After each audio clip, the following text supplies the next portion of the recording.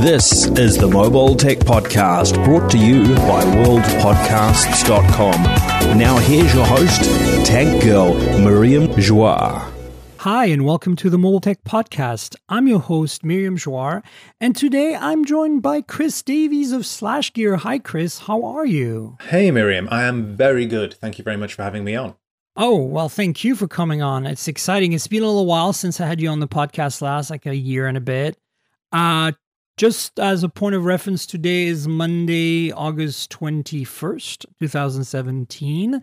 And we're just at the cusp of hearing great news about such devices as the Note 8 and V30 from Samsung and LG, respectively. And I guess, are you going to IFA?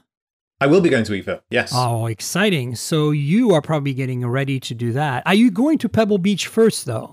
I'm not, unfortunately. No, sadly, I know. I always seem to miss out on Pebble Beach. And I guess for those who aren't in the car scene as well, Pebble Beach is one of the maybe 3 or 4 big concours events every year where they bring all manner of both new cars and beautiful, beautiful classic cars. And yes, if you like cars, it's a good place to be. Obviously, if you don't like cars, then even if you don't like cars, I think that there's a lot of beautiful stuff there. So that's very true. No, you're right.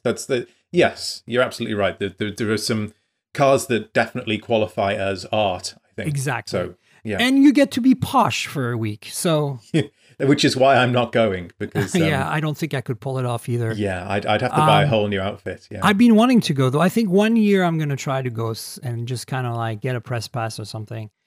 But anyway, speaking of big phones that are coming up, obviously the Note 8 is going to be launched. What is it, on the 23rd, the 25th? I can't remember the date, in New York, right? Yes, that's right. Are you also going to that? I'm not going to that, so my colleague Vincent will be there. So Vince is doing that. I bet you Benjamin is taking care of Pebble Beach for you. Actually, Vince is doing that too. He goes from one to the other.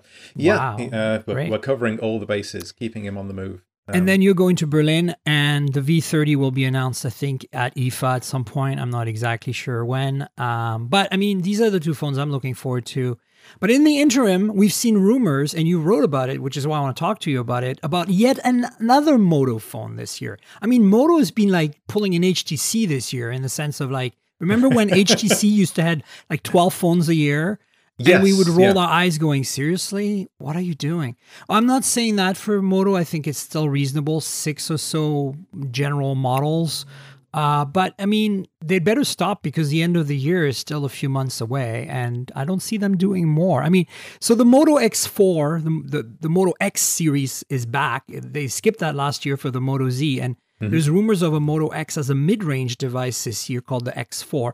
But that's crazy to me in a way because we have the E series, and I don't know if you've had a chance to play with the Moto E4, but it's a remarkable phone. It's $70 on Verizon.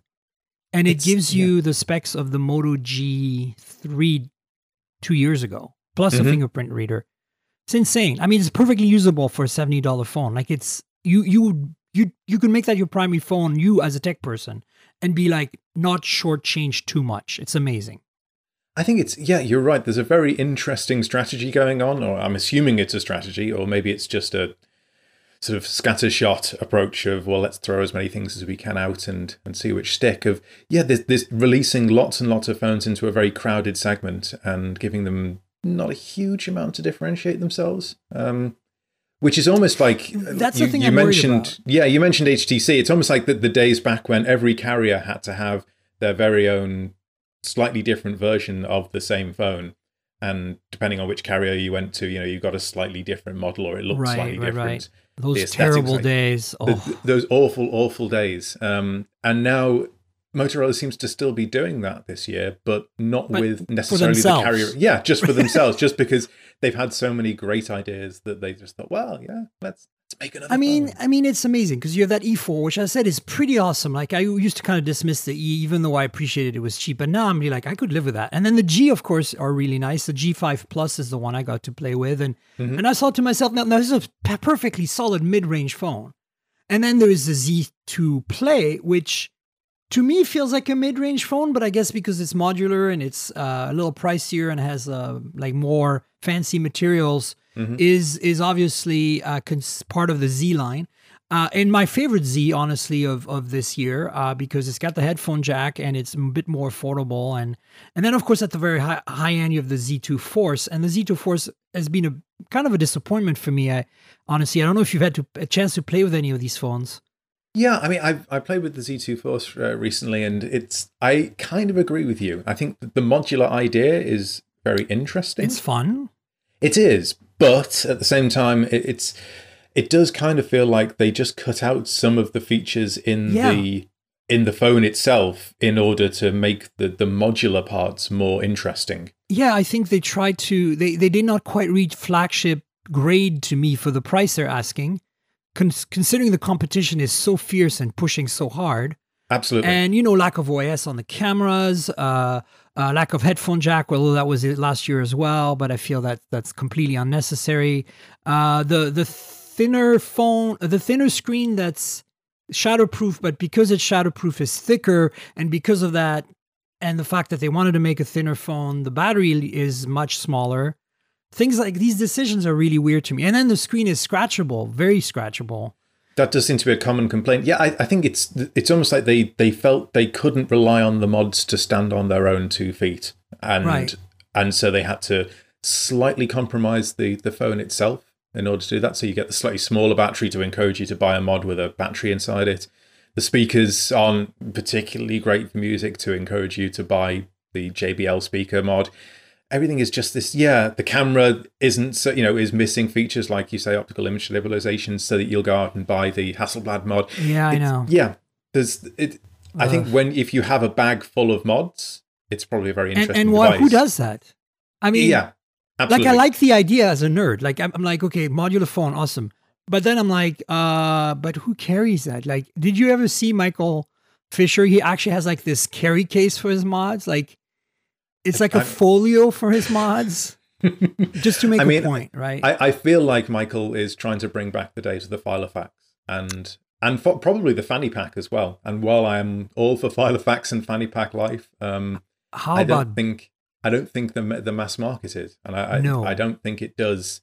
I think it's interesting in contrast to something like the Essential phone, where indeed, yes, the modularity there is slightly different. It isn't maybe designed to kind of fit as cohesively with the core design of the phone, but I think that will serve them better in the long run, assuming Essentials sticks around for the long run. Of this idea of you're not locked into a certain form factor. Whereas with the Moto stuff, I feel like we got burnt with LG and the G5. And oh my god, that was quite terrible. I mean, not terrible. It seemed like it just seemed poorly executed. At least the Moto mods, I think, are well executed. Yeah, and I think that Motorola has made all the right noises about continuing to support it, which is something that LG wouldn't do even when they were announcing the G5. We were asking them, well, is this going? Are you going to kind of commit to this form factor? This, so that if I buy a G5 now and a bunch of accessories that plug into it, will I be guaranteed to be able to use it on the G6 or whatever? And they wouldn't commit to that. And that's at the point when they're announcing the phone, when they're supposed to be the most gung-ho about it. And without that, you kind of think, well, I might as well just go and get a really generic accessory that plugs into USB-C or whatever, because there is more chance of me being able to use that. I agree completely with your assessment. I was going to say that Michael would be the one to carry a Filofax combined with a fanny pack, like a Filopack. A Filopack, yes, or a fanny fax. Which, I like that one. Yeah, actually, yeah. I say we bring back the fanny fax. Not that did it ever leave? Yeah. Oh, no, how? Okay, but specifically for mods, of course. Yes, of course, yeah. But you're right, you're making a good point. And so the X4 comes into this ecosystem or into this lineup. And you're like, where does it slot? The X used to be the flagship. And now you look at those specs and it's Z2 Play grade specs. Mm-hmm. But the price point is a little cheaper than Z2 Play. Yet there's a dual camera like the Z2 Force. Yeah, at least that's the leaks, right? So I'm really confounded and confused as to how does this fit in, right? I get the feeling that this is the the mid-range phone that you want if you're not interested in mods, but you want a dual camera still. And Motorola is hoping that enough people do to make it worthwhile buying all of those Snapdragon 630 chips, maybe. And I don't know. It's a really curious one. I feel like the specs seen in isolation are good, but looked at in terms of the rest of the range, I'm kind of still confused. Yeah, I mean, let's wait and see. The specs are interesting in the fact that it's running a Snapdragon 630, which is a newer version of the 600 series. Mm-hmm. And I mean, the 600 series has never been well, at least the recent ones have never been slow, and certainly haven't been bad in terms of power efficiency. So, this has, I don't know what we know about the battery, but I bet you it might have a bigger batteries than the Z2 Force, and the dual camera and a decent processor, and all in a form factor that doesn't work with mods, but because of that probably makes it more compact. The rumors are of a 1080p 5.2-inch display. Mm-hmm. So to me, that seems like an interesting, it's certainly an interesting phone, but to me, I would have made it like a G5, like a G5 series, like, the existing G5 range. There's a G5, G5 Plus, maybe G5 Ultra or something that has a dual camera and is basically in that realm, because the industrial design looks very G5-ish to me. Mm-hmm. So why break out the X again after you killed it last year? I don't know. It's just weird. I think it will come down to how they pitch it, and I think the battery is maybe a 3,000 milliamp hour one. That's what the leaks are talking about. Yeah, that's going to be good on a 630. Which is decent, certainly with a Snapdragon 630. Certainly, that's going to be very good. But I think you're not going to get this kind of the spec obsessed people who want the very fastest chipset. But like you say, the 600 series is very capable these days. And so I think if you can find that audience of people who don't so much care about what it says on the box, but just want that experience, then I think 630 plus a big battery and a decent style will make for a phone that will last all day for the average user. And if they can pitch that right, that would be great. I mean, I don't have a problem per se. It seems very crowded, the Moto lineup this year. I'm not quite sure I understand the strategy, Do they have a strategy? I don't know. I don't think they have, but it doesn't matter. The reality is, you mentioned essential phone, and speaking of, still crickets, right? We haven't heard a peep from these folks in a while now. So they apparently sent out this morning an email to pre-order customers, telling them that the phone would come within a week or so, I believe. So I should have read the news this morning. Oops. There's always a lot of news, and there are a lot of other things in the news which kind of overshadow tech right now. So I think you can be forgiven. But yeah, so it's coming. In us media, we haven't received any invitation to review or anything, which is weird to me. If they're reaching out to the customers to appease them, this is what it sounds like to me. Otherwise, we would have review units by now, which we couldn't probably talk about. But the point is, we don't. So, weird. Very weird. I think it's an interesting project in that I think if it was anyone other than Andy Rubin, then people would not be giving this the attention that it's getting. Absolutely. And because it is Andy Rubin, I think he has he's always had a bit of an antagonistic, not as antagonistic as Steve Jobs or anything like that, but like he's always been a bit distant, I guess is probably the better word, from the media, right? Even when he was at Google, he was a hard man to nail down for interviews and comments and things. He always kind of passed that on to the other folks. I felt like I got easier access to Matias Duarte than I did to Andy Rubin back in the days when I was at Engadget, despite the fact that I was, the senior mobile editor there. But look, I'm excited about it. Ceramic and titanium, I'm on board. I think there are lots of reasons to be very excited by it. It's it's a different strategy in that they're trying to make a phone which is more premium feeling and which doesn't make compromises for carriers and all the right things that we've heard a few times, but have never really had delivered on.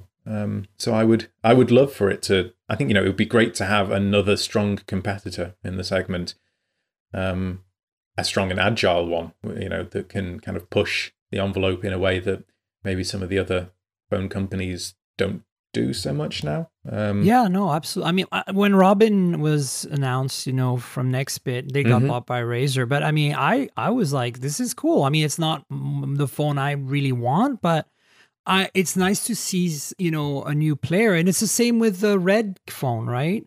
The Red Hydrogen phone or whatever it's called. I think it's going to be interesting to see what they pull off with that one. And I think there's a question there, or there's an issue there about, how experimental can someone huge be? Because, if they try and push the envelope in terms of, if Samsung goes and raids its various Samsung partner companies for the very cutting edge in display or processor or camera or memory or whatever, they have to be able to then deliver on enough units of that, assuming that the phone is then successful. Which, is tricky if you're selling to millions and millions of people. And then you end up with an LG G5 that's modular but not supported. Yes. Because they're trying to be experimental, but they're not really doing it. Yeah. And it's hard to kind of, to kind of meet that demand then. So you have to maybe play it a little safer than that, which I think is kind of where the industry is at the moment. You have some very big players. It's condensed down into Apple and Samsung, and then, with some LG and Motorola and HTC kind of slightly more on the periphery. And all of them kind of playing it a little bit safe. Indeed.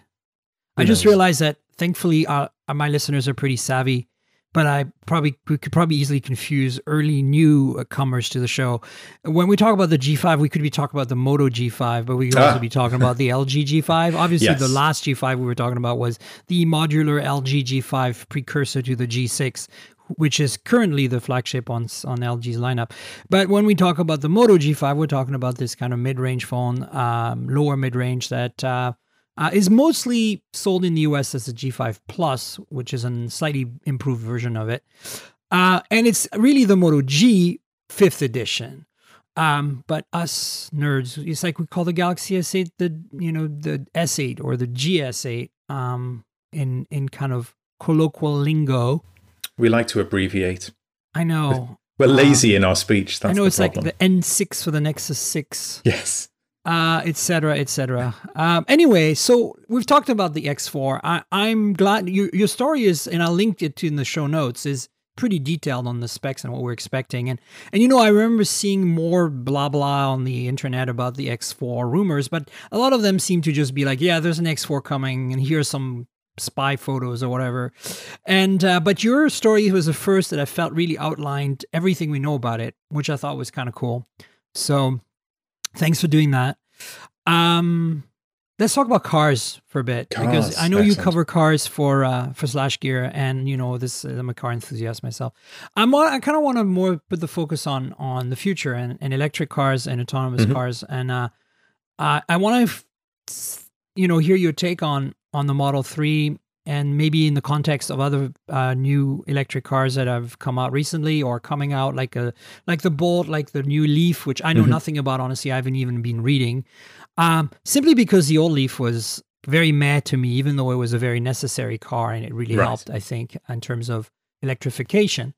So yeah, what's your take on the Model 3? Have you had a chance to be in one? Anything like that? Not since the original reveal, no. Right. So I was coming back from Norway, actually, when they had the event in Fremont, when they handed over the first handful of cars. So I wasn't there, unfortunately. But I think it's obviously a very interesting car. There's a huge amount of interest amongst electric car enthusiasts and car enthusiasts in general, and some of them love it and some of them hate it. And Tesla definitely knows how to manage a launch. Even if it doesn't necessarily happen on time, they definitely know how to manage that message. They're kind of like Apple in a way, in the sense that they're kind of like, they know they've got the attention, and they can kind of get away with almost anything. And then they kind of mitigate some of their, challenges, which obviously for them have been to deliver on time, the Model X probably being the worst offender. but I'm personally, look, I want to be upfront. I think I've been a long-term supporter of Tesla since the days before the Model S. I really thought that they could pull it off because Elon was on board, and he did, and they did. But I finally, went ahead and reserved a Model 3 when it was announced a year and a bit ago. Very, very early on. So I should be able to get mine hopefully in October or maybe in December or sometime soon. So I'm certainly, biased, I guess. But I just want to say, look, to me, what makes Tesla so exciting, what really sold me on Tesla is, as a car enthusiast, I was one of the first tech media to drive one, the Model S, sorry, not the 3. Back in 2012 when I was at Engadget, they had this delivery event for the Model S's in Fremont, and interestingly, they mostly invited car press. Right. And lifestyle press, and there were very few tech press, and I was one of them. And they said, "Do you want to drive it?" I'm like, "Yeah, of course I want to drive it." And I went in with high expectations, but I was blown away. Like, it was way beyond my expectations as a driver. Okay, the handling, the acceleration, the braking, the performance of the car. I could see a lot of things, as a car enthusiast that were a little foreign to me and different. Like, it's a big car. I'm not a big fan of big cars. It was, a lot of the touchscreen controls are a little weird. At the time I had a loaner BMW 6 Series Grand Coupe, and it obviously being from the, the traditional car world, it had a lot of knobs and buttons for everything. And, it was I left that in the parking lot of the Tesla Fremont plant and walked to the press event and dropped myself in the seat of this Model S. And I felt like I was literally had just been driving the past and I was driving the future. It couldn't have been a better contrast since they're both large sedans. Right. And I have to say that the lack of buttons and tactile feedback for me was the big thing, the big head scratcher. And of course, I could see the fit and finish was going to be an issue for them, right? Even from there on their press cars, I was just like, oh my, for the price you're asking, you're going to have a lot of work to do to keep up with the Mercedes of the world. But at the same time, the car blew me away. And that's when I knew, I was like, one day when I can afford this experience, I'm going to get it. And from everything I've reading so far, the Model 3's driving experience is really, really good. So I'm hoping that that's what I'm going to get. But I have a lot of reservations. I mean, I'm annoyed that I can't get a dual motor high performance one. I can wait to get one. Yep. But do I want to wait? I don't know.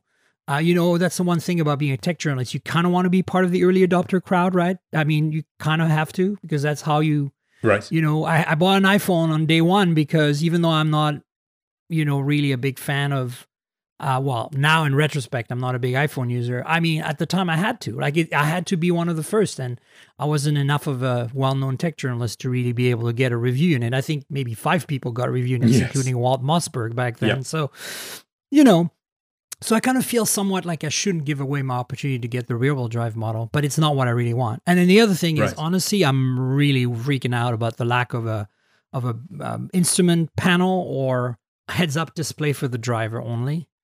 I'm less bothered about. I'm kind of surprised actually at the amount of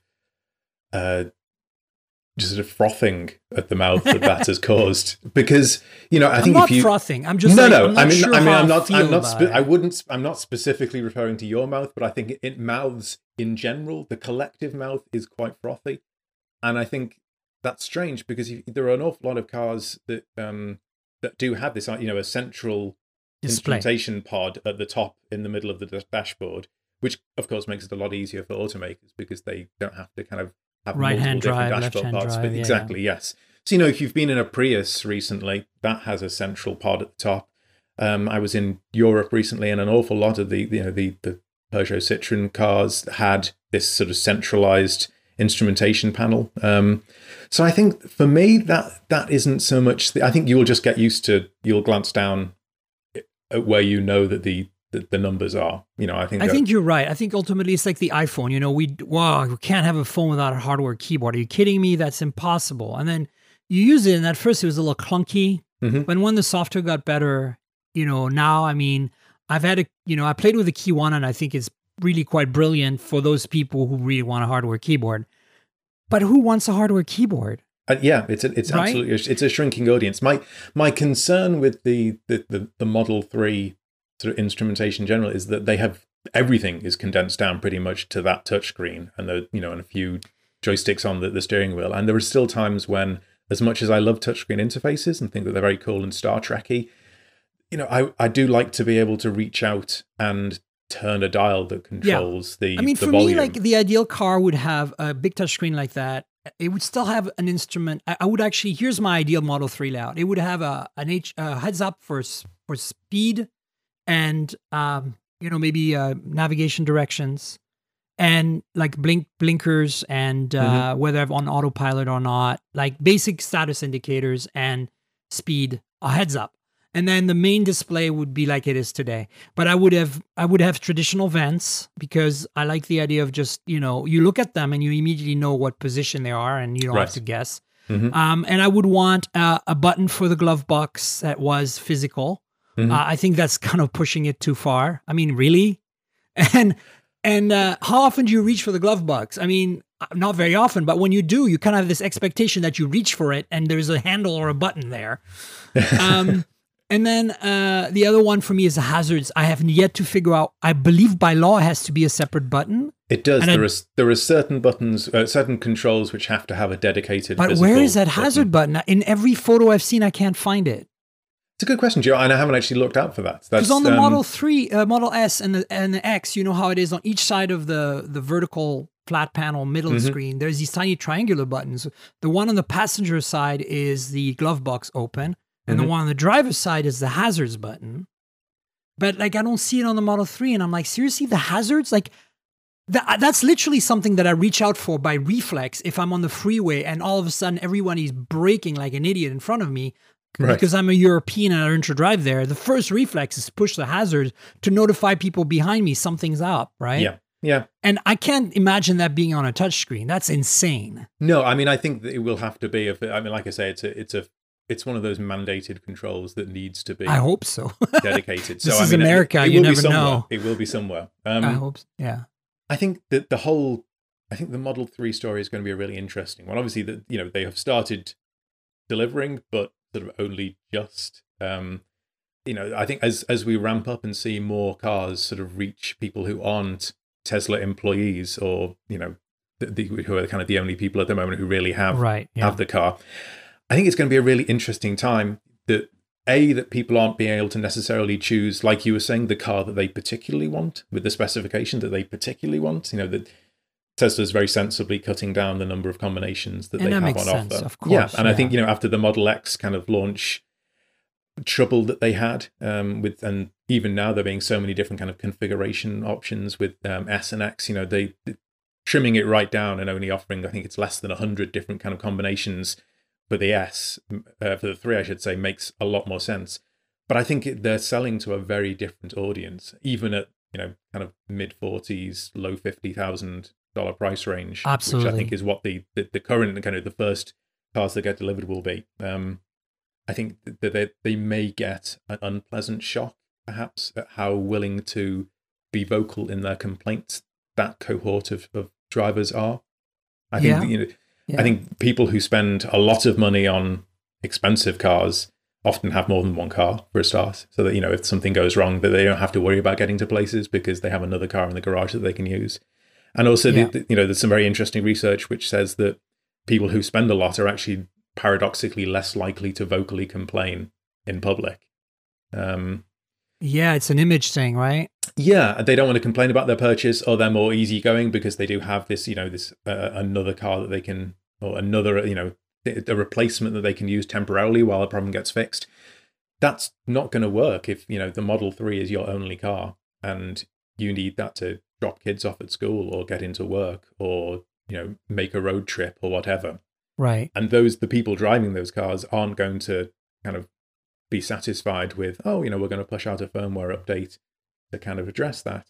They want to, they want to know that they can unlock the car when it gets nearby. They want, so I think it's a really interesting car, but I think that all of a sudden teething pains are going to be magnified by a combination of the sheer number that they're planning to build and the nature of the audience that can now suddenly afford a Tesla and are very excited by what they've heard about Tesla so far, and maybe who haven't followed quite so closely some of the teething pains that the originals S and the X have had. Yeah.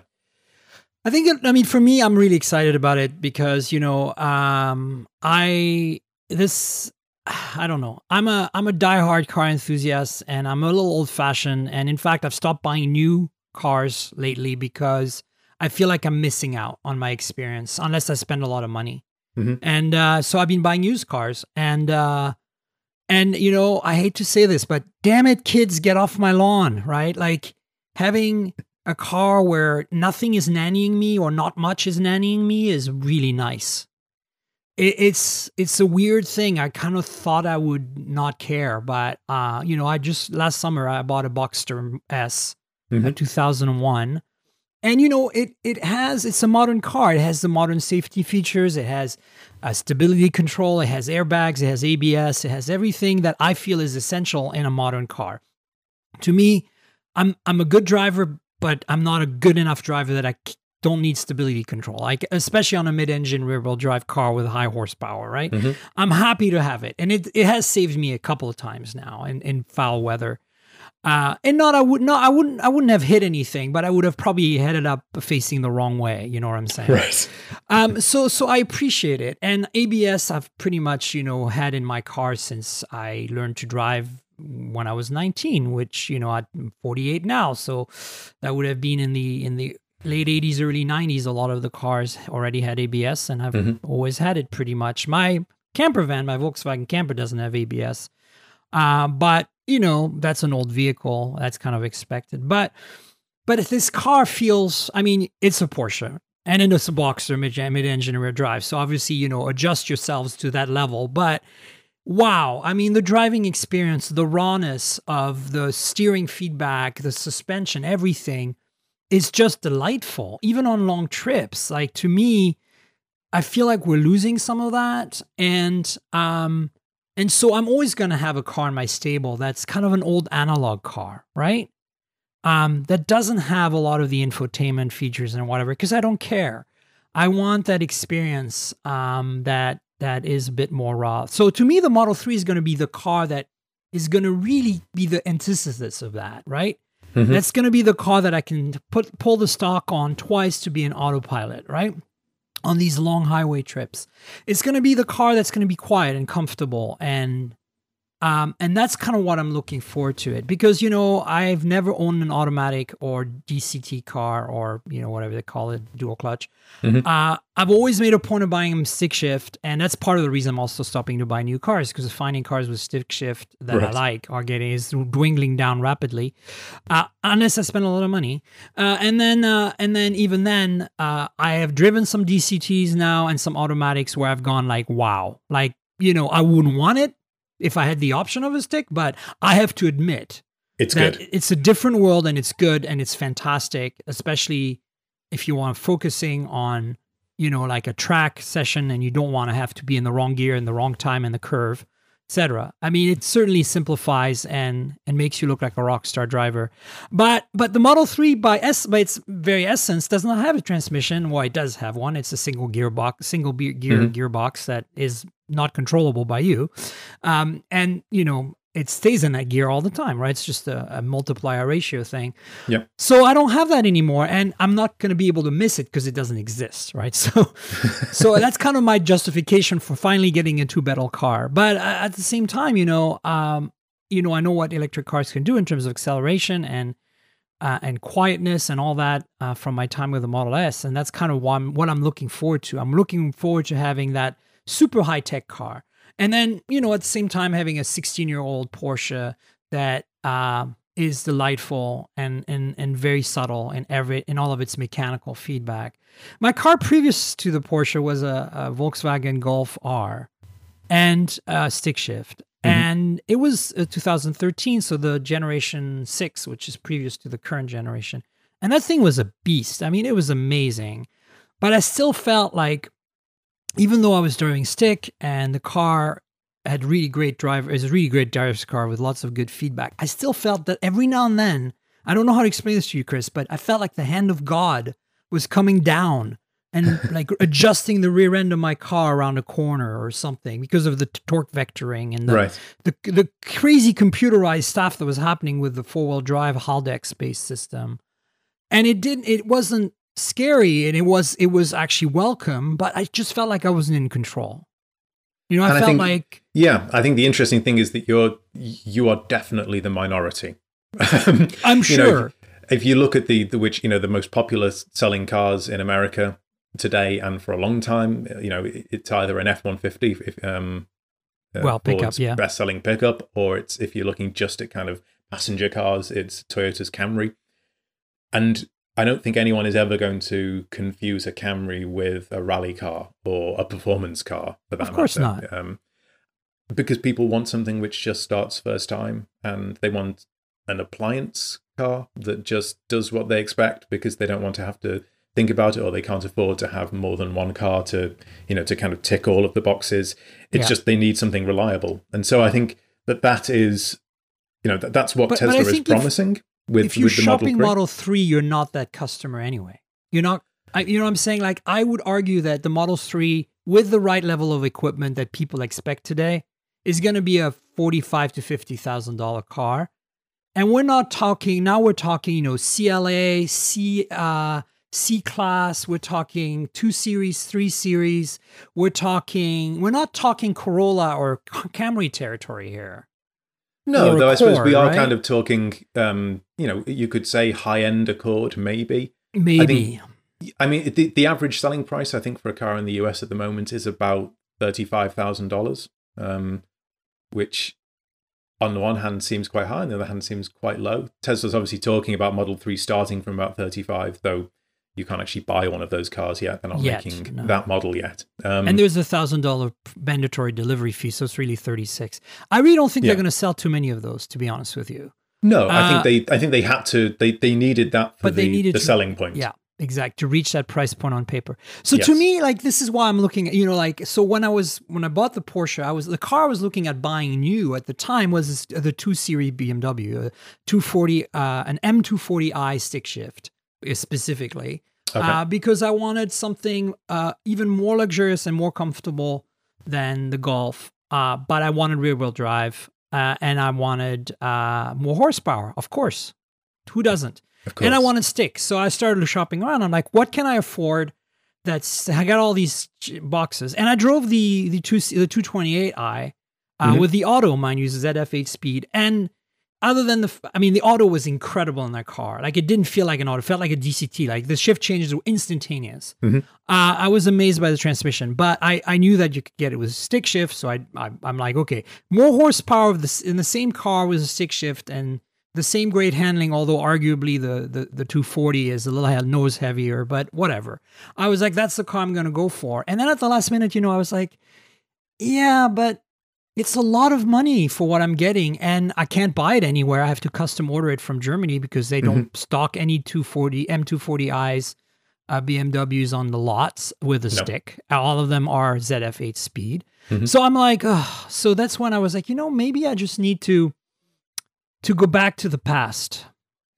And oh my God, it was, I know that a lot of it has to do with the choice I made of getting a Boxster S, but because it's a phenomenal car. But I think that still, there was a certain, I don't know, it still has hydraulic power steering. There's so much feedback. There's so much information there as a driver and so much play. You can play, and the nannies do kick in, but you really can push it before the nannies say, no, behave. And with the Golf, I got that. I could toss it around and it would behave, but every now and then I'd be like, I want you to slide a little bit. And it'd be like, nope, not happening. And I'm like, come on. Like, I'm just asking you, just understeer just a little bit so I can have fun. Come on.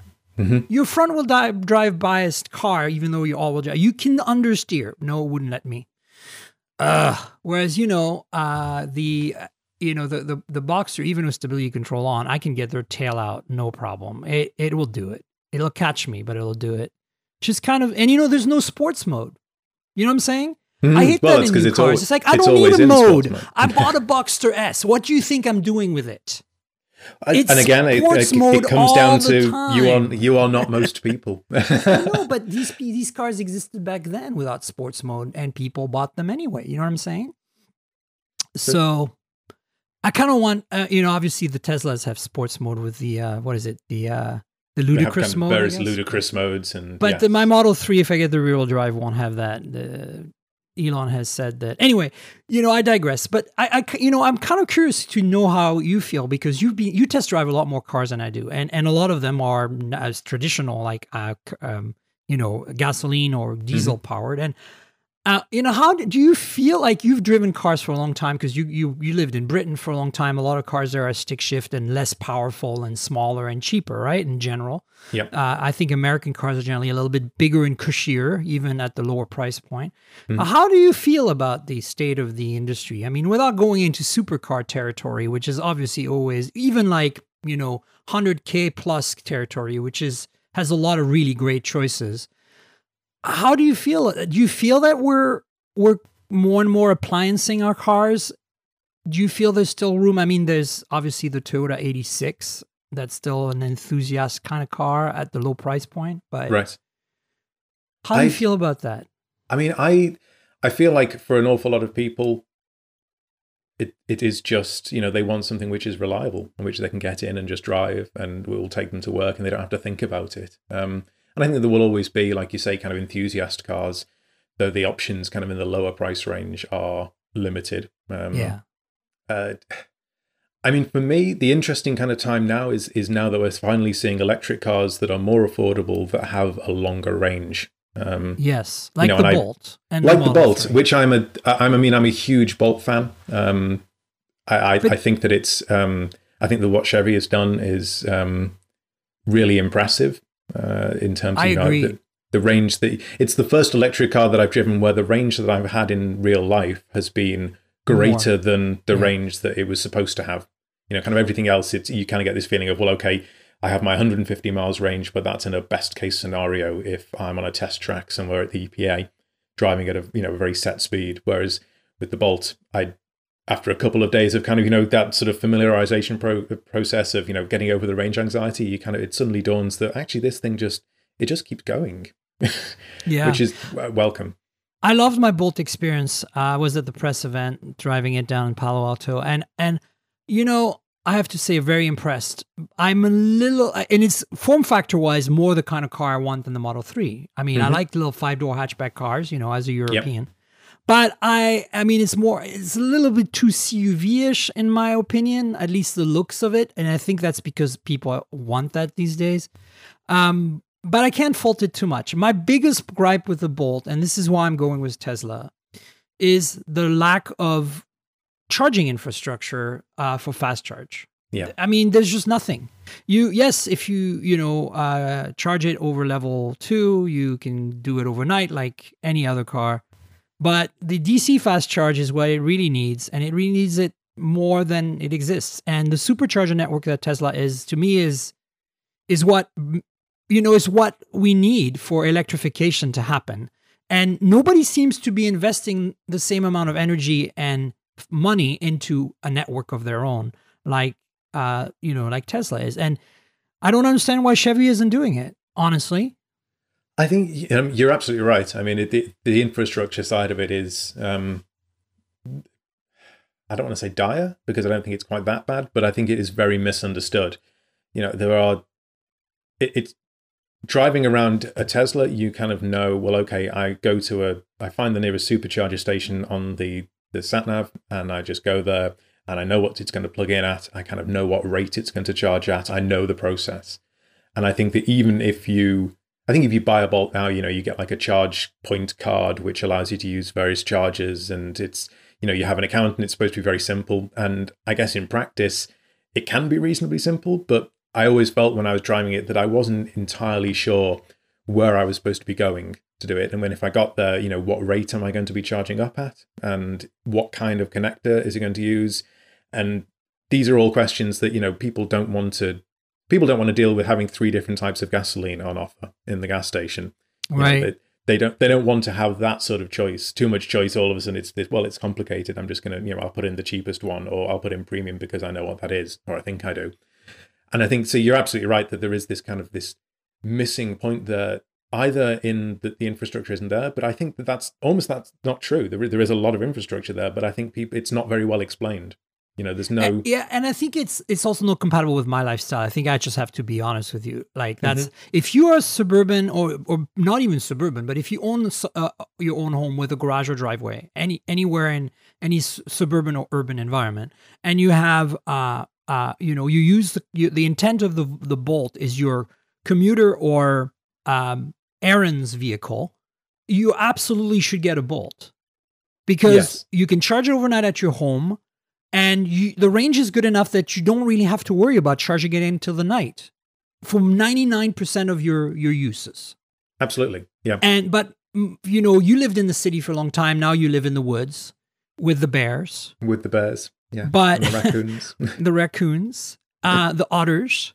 I haven't seen any otters yet, but no give it time. Damn it. I know. And so you lived in, was it Nob Hill for a while? Yeah, Russian Hill. And Russian Hill. Parking is a nightmare. And so parking is a nightmare. Yeah. There's no way you could charge overnight there in any, and even the closest charging station were probably inside of parking lots that were closed at night, that you had to pay an insane amount per hour to park in to use the free charging, if there was any charging.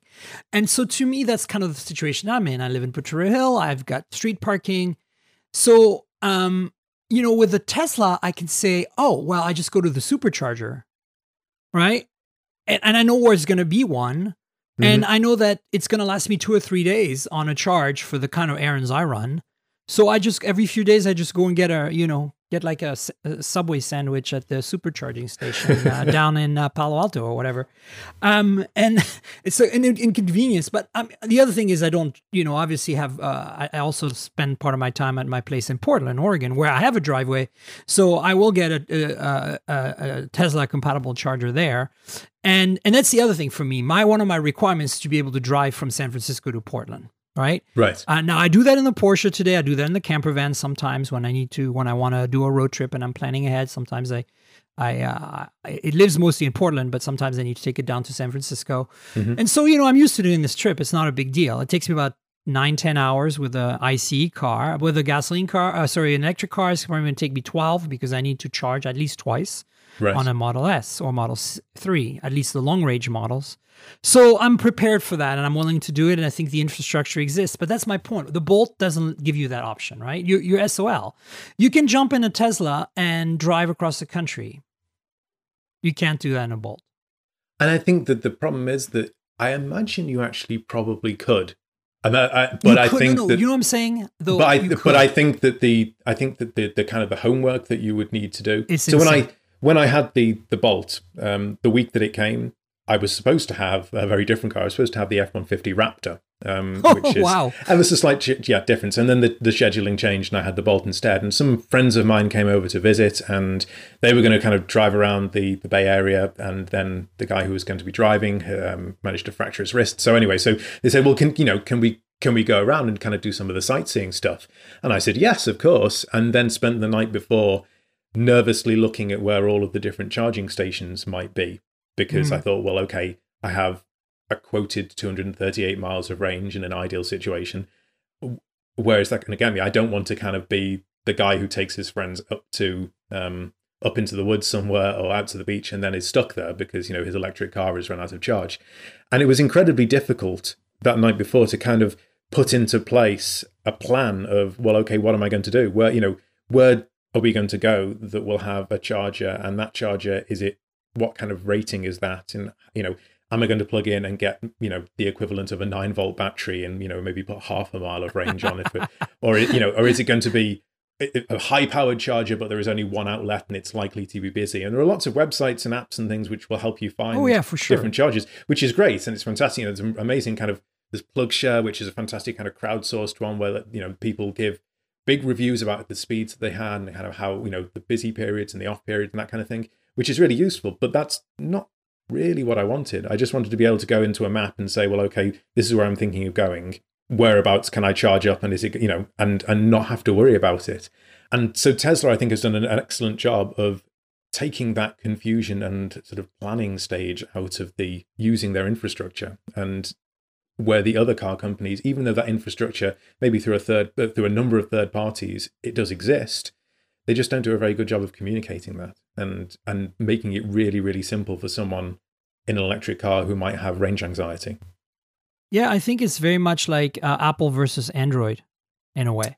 It's like, Tesla is highly integrated. Everything is vertical. You pretty much, yes, you can charge on other chargers because there's adapters, but you're not encouraged to, and you have actually no reason to. Even if you go to a shopping mall, they have destination chargers that are Tesla branded that are not as fast as superchargers, but will maintain and or boost your charge level while you're shopping. And the first one I saw was actually in Salt Lake City when I was there once on a road trip, stopping with my camper to get a snack. And I'm like, wow, look at all these Teslas. And I'm like, each of them was parked at a destination charger at this shopping mall. And I'm like, I had no idea this was a thing.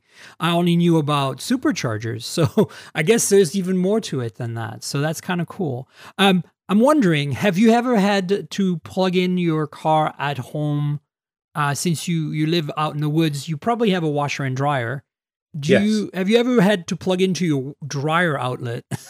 I haven't. We have an outdoor outlet, but it is only a 110-volt one. Only 110. That's not going to help you at all. And so I found that I just had a BMW i3 with the version with the range extender. Actually, I had both. I had first just the pure electric, and then I had the version with the range extender.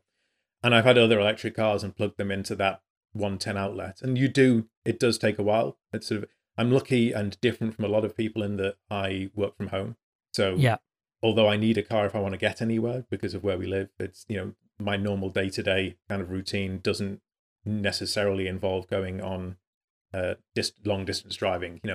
If I had to go into an office, there would hopefully be a charger there where I could plug it in, but that I don't need to do that. So the car can, for the most part, just sit outside plugged in, and it's not fast. But it does the job. I think if I had an electric car myself, then yes, I would obviously kind of get a full level 2 charger. Because it does take a lot of the headache out of it. Yeah, I think that I'm the same way. I work at home most of the time. It's only when I need to run some errands, and as such, the Bolt I think would be perfect. But I have the added complication that sometimes I like to commute between two major cities, and so that's when. And honestly, I have choices of cars, so it's not like I could have an electric car that was just dedicated to one location, but I like the idea of varying my car experience, as it were. And, sometimes I like to drive this car and sometimes I like to drive that car. So not having to be stuck with living in one location, having the car stay in one location basically is one of the reasons I'm excited about Tesla and the supercharger network. I think is kind of the stroke of genius that distinguishes them. And again, I think that the legacy, the incumbent car manufacturers are still, the fact that they're not investing in that yet is what tells me that they're not really fully serious yet. Chevy's obviously a little more serious. They've shown that they can do it.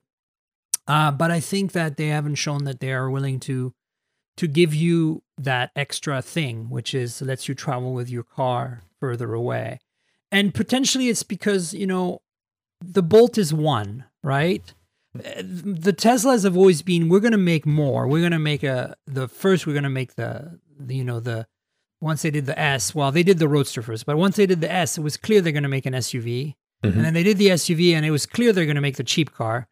And now, there's rumors of a smaller SUV, which of course you do. With the CUV craze right now, you need a 5-door CUV-ish Model 3 priced vehicle. Of course you do.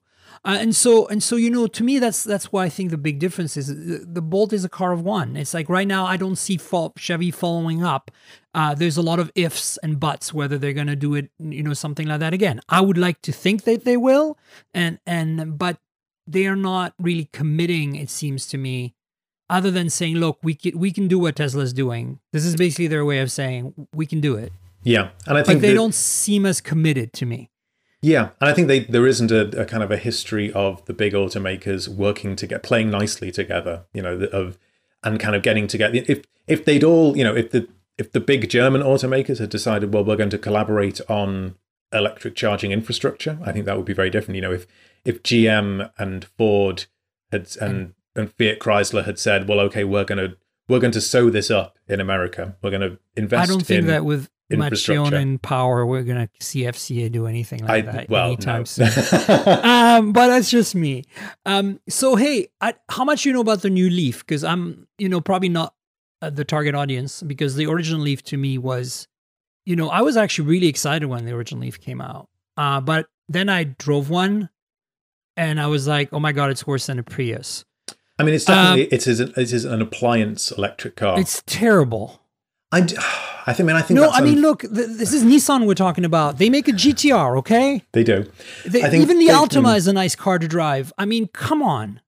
It does what it is supposed to do, which is be easy and very unlike a gasoline car. And, it's a practical little 5-door hatchback, which isn't going to thrill anybody. But that is kind of exactly what... This is the second gen. So are they going to fix that? Well, I mean, Nissan have been showing off some really interesting looking concepts for electric cars, and then leaked photos of the new Leaf came out, and it does not really look like those but the leaked looks photos. Is not my issue. I don't think the Bolt is a sexy looking car, but it's a fun to drive car, which makes a big difference. So what they're talking about is it will have more power, it will have more range, it will still be targeting that mass market which Nissan targets. They need to sell a lot of them. And it worked well for the first gen Leaf. Okay, it might not have won many fans in amongst people like you and I, who are looking for something maybe a little more engaging. But for a long time, it was the best selling electric car, and it was only when cars like the Model S came along and Tesla owners kind of opened their deep wallets.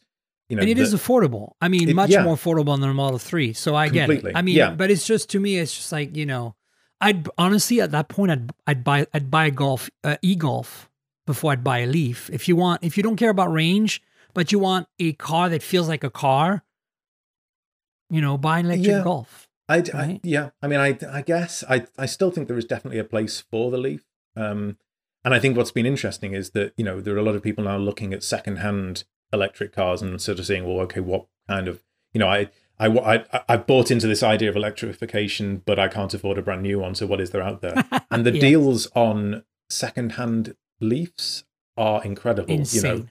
Just what you can pick up for, less than $10,000 is very impressive. And at that point, you start to say, well, hang on, okay, maybe this isn't going to be the most exciting thing, but then I don't really want my washing machine to be very exciting. And I'm kind of okay with my fridge freezer being not very exciting, as long as it does the job and I'm not spending a huge amount of money on it. So for sure. Yeah.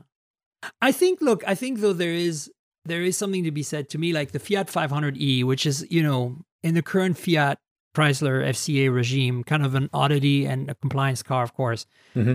I mean, to me, that's a fun electric car, right? I mean, it's also one of the cheapest used. Now, there's a lot of issues in terms of quality, but I still think that if I had the choice to buy a cheap electric car today or a secondhand electric car, I would narrow it down to basically probably the Leaf, the Fiat 500e, and maybe the e-Golf, or an used e-Golf that's out of lease after 2 years. Mm-hmm. I don't think there's too much else. There's a Fit EV. I drove it, but I don't think they made enough for you to, and I don't think they were sold. They were leased only, weren't they? I believe so, yeah. I think the problem I have with any of these kind of, any car basically, any electric car that isn't really the Bolt, where, you get over that kind of all-important 200-mile range, is that, like you were saying earlier, that there is a problem with infrastructure. Where are you going to be based? Where are you going to be charging it? So I live maybe it's a 70, 80-mile round trip into San Francisco where I am, which, I maybe do that a couple of times a week. Right. And you can't do that with these cars. It's too short, right? Yeah. There's always that fear of, well, okay, am I going to, if I get in there and then I have to drive around a bit, or if I want to do couple of extra chores while I'm there, or there's a last minute thing where I need to go, or, am I going to have enough power to get back? Am I going to need to, I don't want to have to try and find somewhere to charge up when I'm in the city. So it needs to, all of a sudden, the thing I liked about the Bolt was that, I could drive it in, I could drive around San Francisco, I could come back home again, and I would still have charge left. and then I could, just plug it back in again. I didn't have to worry about it. I could treat it like a gasoline car. And I think that is my concern with any of the secondhand ones, and with the new ones as well. The BMW i3, I just had the all-electric one. The range for that is, just 100 something. Yeah, it's not that great. Which is enough to kind of make me think, well, because that 100 something is actually maybe, 80 in practice, depending on how you drive. And so it's a tricky one. It's a really tough one. It's an infrastructure question, it's a battery question, and it's a price question, and it's a compromise question, and there are lots of questions. Yeah. I mean, the way I'm looking at it is I'm going to probably go for the first Model 3 they give me the option to get, simply because I want to be early adopter here, and go through the growing pains with it and see how it fits my life. And if it doesn't, it's going to go away. And if it does, I'll probably upgrade to a dual motor ludicrous Model 3 a couple of years down the road. And that will be that. And then I'll probably never buy another gasoline car ever again, unless it's a used one for fun. Yes. I was going to say never.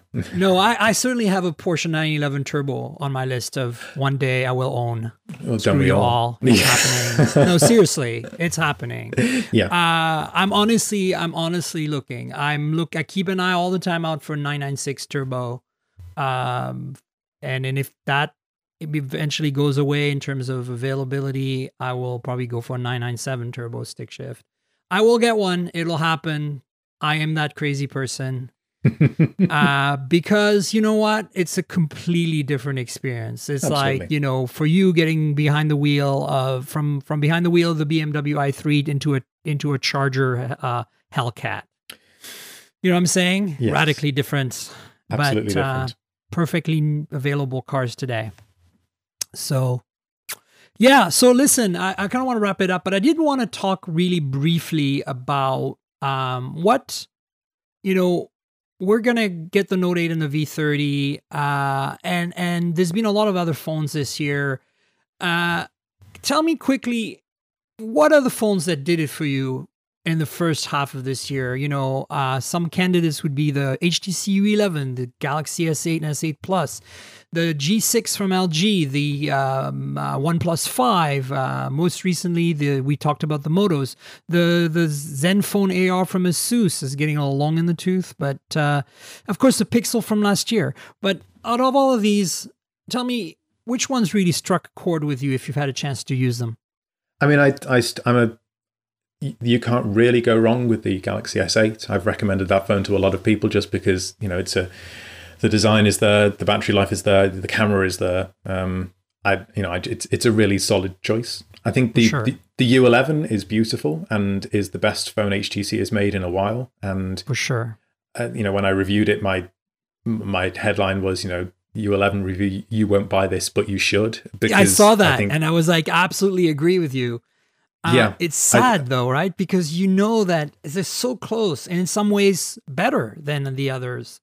Absolutely, yeah. And so there's lots of chatter now that the HTC will be making at least one of the new Pixel phones for Google, and it will include things like a version of the squeezing edge sense or whatever it's called, which I think is very interesting and kind of underused at the moment. So hopefully, this will be a chance for HTC to get their devices into a new generation of hands, because I think they would be ashamed to lose what they offer. Other than that, I mean, the Zenfone AR is interesting, but still very, very niche. It's I would not recommend this. I mean, it's fine. No. It's also a little long in the tooth. But I reviewed the Lenovo Fab 2 Pro, the first Tango phone in quotes here, because 6.4 inch display. The thing is massive. It was like a centimeter thick. But I mean, when you compare that to the Zenfone AR, the Zenfone AR just looks basically like a normal 5.7 inch phone. It's about the same size as like LG V20 or like, I don't know, an Nexus 6P from last year. And so as such, it has Tango in it, and it does all the things that the Fab did for in a much sexier package. But that's the only, it's an interim, because, we have, I don't know if you got briefed by Qualcomm on the new ISP technologies that they are announcing in the fall. And in fact, they just did a press release yesterday on that. But we know what's coming, and that means that all the flagships will have AR support, right? Yeah. And then Tango will just be a normal thing in the same way as I'm pretty sure that Apple's going to blow it out the park with the AR kit stuff on the new phones, because all the demos I'm seeing are way better than anything I've seen on Tango. And this is the same story again. The developer base is on the iPhone camp. Yeah. So, I think I don't think there's info. I'm just mentioning it because it's fresh. I just received it a week ago or something. And of course, the Nokia 8 was announced this morning, finally officially. So it'll be interesting to see how that plays out. I'm gonna try to get a review in it, obviously, because I'm a long-time Nokia fan here, even though it's a completely different brand now than it was, and a dual camera setup. And you know me and imaging, so I do. Yeah. So I agree. The U11 and the Galaxy S8 are totally some of the best. I also have a soft spot for the G6 simply because I like that wide-angle lens, and I'm certainly looking forward to what they're going to do with that V30 with the super fast f/1.6 lens. It's funny. I didn't fall for the G6. I think it's because I don't so much use the wide-angle lens. I much prefer it a lot. So I like it better than telephoto. Actually, you see, I use telephoto a lot more. So did you play with the OnePlus 5? Briefly, yes. I didn't review that one. Maybe. Yeah, I've never really got on the OnePlus hype train. I definitely think that what they're doing is very interesting, but it's not something. It wouldn't be the top of my list. No, it's a good phone for the money, spec-wise, but I think it falls short in areas that to me are really significant, like the camera. Mm-hmm. Still falls short on the camera. It's better than last year, but it's still it's kind of like just good enough. Yeah. To today's standards. And when you see what the HTC U11 can produce, or the Galaxy S8, or even the G6, frankly, or the Pixel, or the iPhone 7 Plus, or the Huawei P10, you're like, okay, that's a lot of ors, guys. Yeah. You kind of missed the boat there because you're not part of the ors. Oh dear. Pretty much. Word. Yes. Yeah, there you go. All right. Well, listen, we should wrap it up. I want you to plug yourself, plug your blog, plug everything that matters to you that you want the listeners to go check out.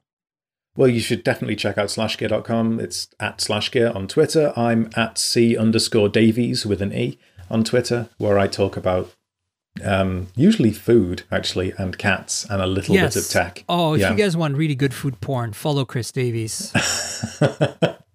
I do like to eat. It's true. So do I. And you actually cook too. It's not like you just eat. You grill all the time. Nothing is nicer, he said, than a rack of glistening meat. Yeah. Yes, indeed. You should talk to Theo at some point. He's now got a grill as well in our place in Portland, and so he's been grilling up a storm. And you guys should compare notes. It's the future, and obviously also the past as well. But we can't eat the past. No. See, these are the wise words of Mr. Chris Davies right here. This is why you should follow me on Twitter. This is why you should follow. And this is also why I have him on the podcast, because he says things like that. All right. You guys know where to find me. I'm Tankgirl on Twitter. That's TNKGRL, like the comic book character without the vowels. YouTube.com/Miriam Jouar if you want to watch my unboxing and review videos. You can also find me on chipchick.com for my occasional phone videos. Phone reviews, not videos. I reviewed quite a few flagships for them this past year. And then mobilegeeks.com if you want to find out what's happening at a trade show. I'm not going to be at IFA, but, in the case of Mobile Congress and CS, I usually cover it for them. And then finally, mobiletechpodcast.com. And I want to thank World Podcasts for hosting and editing and doing all the magic behind the scenes to make this happen. Thanks for tuning in. Thanks for being on the show, Chris. Always a pleasure. All right. Cheers, everybody. Bye. This has been the Mobile Tech Podcast with Tank Girl, proudly presented by worldpodcasts.com. You can visit us online at mobiletechpodcast.com.